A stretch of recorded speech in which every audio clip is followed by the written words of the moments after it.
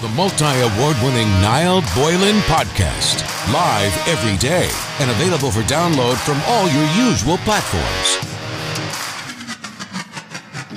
Niall Boylan has been told to shut up from the time he was in school. But all through his life, they just keep telling him to shut up, but not anymore. Because now he has his own live podcast. They told me to shut up. To get in touch, just WhatsApp or text on 085 100 2255. The Niall Boylan Podcast. They told me to shut up. If you want to complain to the boss, just send a... Hold on. Wait. Niall is his own boss, so best not bother. Listen live on Facebook, YouTube, and all the usual live stream services. The Niall Boylan Podcast. They told me to shut up. While I was away, I read an interesting story from one of the American newspapers, and now all of a sudden it's everywhere, and Ricky Gervais is talking about it as well. And this is in relation to a British Columbian Human Rights Tribunal hearing over Brazilian waxes devolved into chaos this week, punctuated by a slew of accusations from a transgender woman. The woman is Jessica Yaniv, and she joins me on the line. Jessica, good afternoon, or good evening to you. Sorry, it's afternoon your time, I think, isn't it? Yeah, good afternoon. How are you doing? Okay, so I'm not going to read this out because I want to get your version of events, right? That's probably the best way to do this. Okay, so Jessica, you were born Jonathan. You're now Correct. Jessica. You identify as a woman. When did you start to identify as a woman, by the way? About age 6. Oh, okay. About age 6, but I've been hiding it from a lot of people. Okay, so when did you officially change your name, so to speak, to your friends and colleagues and friends? You know, like officially change my name. Like I've been going as Jessica to my friends for a long time, but officially changing my name in this year. Okay, so publicly, I kind of assume, you know, when you're from an official point of view, it's when you change your Twitter name, when you change your Facebook account, and that kind of makes it very publicly official, then, doesn't it? I suppose. Exactly. You know, people don't understand. It's a very complex process. Like you have to go and literally change every little tiny thing in regards to your name, your mortgage. Do you have to legally do that as well? I mean, I know, for example, if I want to change my name to Jessica, I have to go to and change my name by deed poll. Do you have to change your name in the state? You don't have to. But here's the thing: I was going as I was going as Jonathan for many years with female as my ID. So it kind of caused a little bit of an how can you do that? I mean, could you do... I don't know about the state of Canada, but also... I did. Yeah. I did. So on your driver's license, what does it say in your driver's license? It says Jessica now, but it did say Jonathan was female for quite some time. And do you not have to produce like a birth certificate? Awkward. Do you not have to produce like a birth certificate for a driver's license? I had to change my birth certificate over to... This is where it got complicated for me. Because okay. Well, so all the stuff has changed, and you know you're officially Jessica. But Jessica, to point out, and it's very important in this story, you still have male genitalia. So because I think it's an important thing to point out in this particular story because it's quite relevant to the story, isn't it? Yeah. Okay. Like I do, but I also have intersex genitalia, which means I was born with both parts, so to speak. Well, you don't have a vagina. It's complicated. It's not complicated, Jessica. You don't have a vagina. You have a penis and you have testicles. I do. Okay. And I'm not trying to insult you. I'm just, because I think it's relevant to the story. Whatever in relation to, I know intersex people are sometimes born, with ovaries rather than testicles or whatever. But I think in your case, you have got testicles and a penis. So from externally, that part of your body would look male. It'd be fair to say. Okay, so you decided I want a Brazilian wax. Yes. And what was the next step? So what did you do? Did you pick up a telephone book or what did you do? I used to use the phone, and then I used to get a lot of discrimination. So I thought, I'm going to start to get stuff black and white here. So I started to use Facebook Marketplace, where basically I can engage in the conversation, and instead of using the phone, I can just see, I can see their response, they can see my response, they can see what I look like, I can see what they look like, and just go from there, essentially. But, there's one big thing that I want to clarify, and I actually did I actually did obtain an expert witness last night, who's been an esthetician for over 12 years now. She's out of Cleveland, Ohio, that area. And we talked about Brazilian. Now, here's the big thing. When it comes to Brazilian does not mean exactly female genitalia. What Brazilian means in the code of aesthetics is removal of the hair from the belly button to the butt. That's what it means. So, okay, from the belly button to the okay. The butt. Okay, it does not mean. But for a man, is it not? When a man gets it done, is it not called a manzillion, or as they call it over here, back sack and crack? It's not. Is that when a man gets it? Is it not? It's a different situation, you know.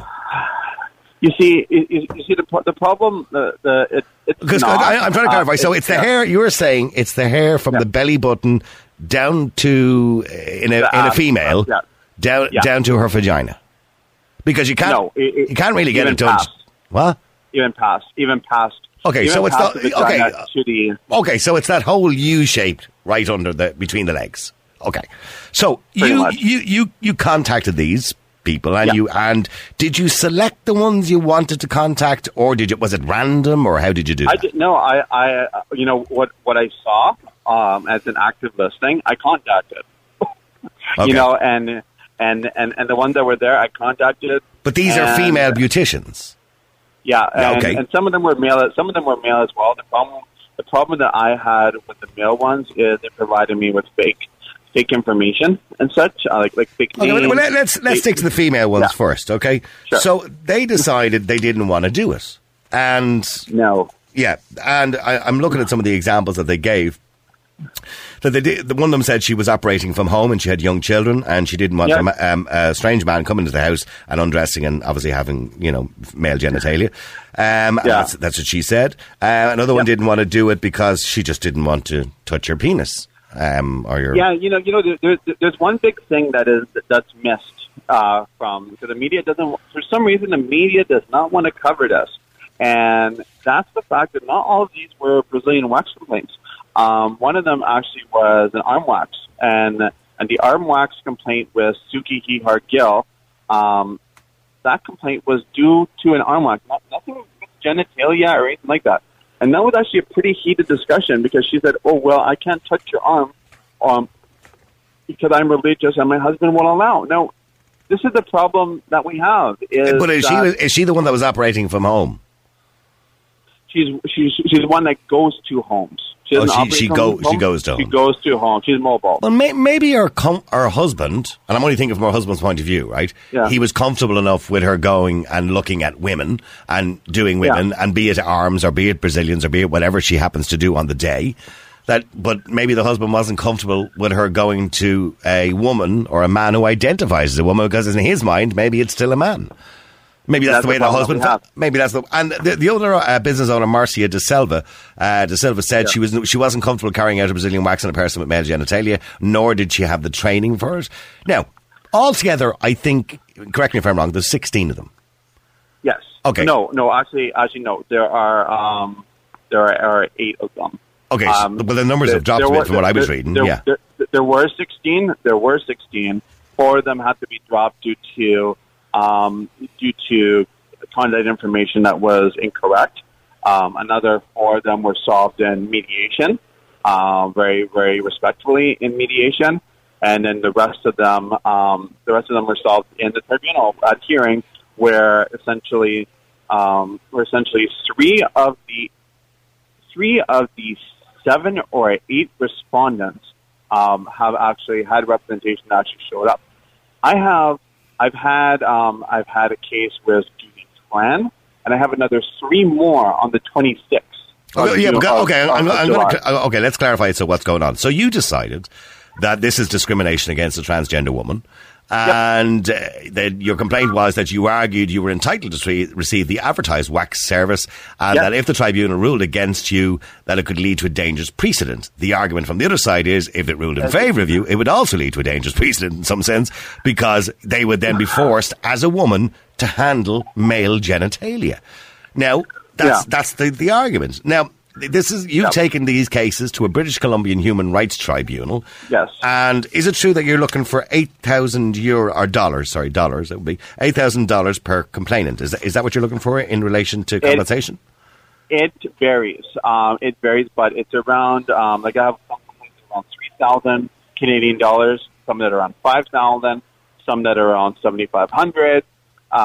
Another that is 8,000. Another that is actually 15,000 due to her husband interfering in this complaint. And three of these ladies, correct me again if I'm wrong, have already lost their jobs. One is self-employed. She's lost her business. She's lost her business. The way that the American media has published it is not true. There's also two Twitter users who have set up a GoFundMe account to try and, I suppose, get some sort of campaign going to represent these women that they believe that you're unfairly targeting. Well, let me put it to you this way. If I was to come to Ireland, for example, and request service, any kind of service, could I really avoid the fact of dealing with someone of Irish descent? Probably not. There's a difference between being of Irish descent. That's not a fair comparison, Jessica. There's a difference between of Irish descent and somebody. I mean, look, you identify as a woman. That's fine, right? And I respect that for the purposes of this interview and the purpose of this show. Yes. You identify as a woman. Not everybody respects that. Not everybody will accept you as a woman. And if they don't, I would literally just assaulted at what we call the SkyTrain or the subway just here for being transgender. But the point I mean, what I'm trying to say to you is, if let's say, for example, I don't want to accept you as a woman, and I say, listen, Jessica, I don't believe you're a woman. I believe you're a man dressed as a woman, and I say that I don't believe that you have the right to tell me to listen to you, to believe you. I don't believe, like, for example, I'll give you an example. I don't believe in God. Do you believe in God? I'm sorry? Do you believe in God? I do. Okay, I don't believe in God. I'm an atheist, okay? Now, you believe in God. I respect the fact that you believe in God, right? And I respect your point of view, and I respect your belief in God and your faith in God. That doesn't mean I have to believe in God. Do you understand the point? So some people may not, they may respect you, and they may respect that you want to be called Jessica, but they may not believe. They just don't believe it. They say, that's fine, he wants to be called Jessica, that's fine, I'll call him Jessica, I'll respect that, but I don't believe it, and I don't buy into it. So what you're essentially asking these women to do is, you're asking them to do a service on you that they don't believe in. They don't want to handle a man's genitalia. Is that fair? Yeah. Not really, because, you see, I'm protected under the BC Human Rights Code because I'm a protected class. Are those women not protected? Are those women not protected who have a right to say no? They don't, because essentially what happens. So why does your rights trump theirs? That's exactly the thing. That's why the tribunal member is coming to a balancing act to see how rights play out in this whole thing. I mean, to see which rights. That's the concern I have. I mean, look, I've no problem. You do what you want to do, Jessica, and you live your life whatever way you want to live your life. But the concern I have is that those women should also be allowed to live their lives the way they want to live their lives. But not when they discriminate against the rights of others. But they'll argue that they're not discriminating. They're just saying, I'm sorry, we don't supply a service of a bikini wax or a Brazilian or whatever it happens to be, or the removal of hair from a genitalia from a man, as far as they're concerned, because it's male genitalia. And that's what they're saying. They're saying we shouldn't be forced to do that. Oh, have we lost his line there? Hello? You there? We'll try and get him back in a second. He seems to have lost the line. Niall Boylan has been told to shut up from the time he was in school. And all through his life, they just keep telling him to shut up. But not anymore. Because now he has his own live podcast, the Niall Boylan Podcast.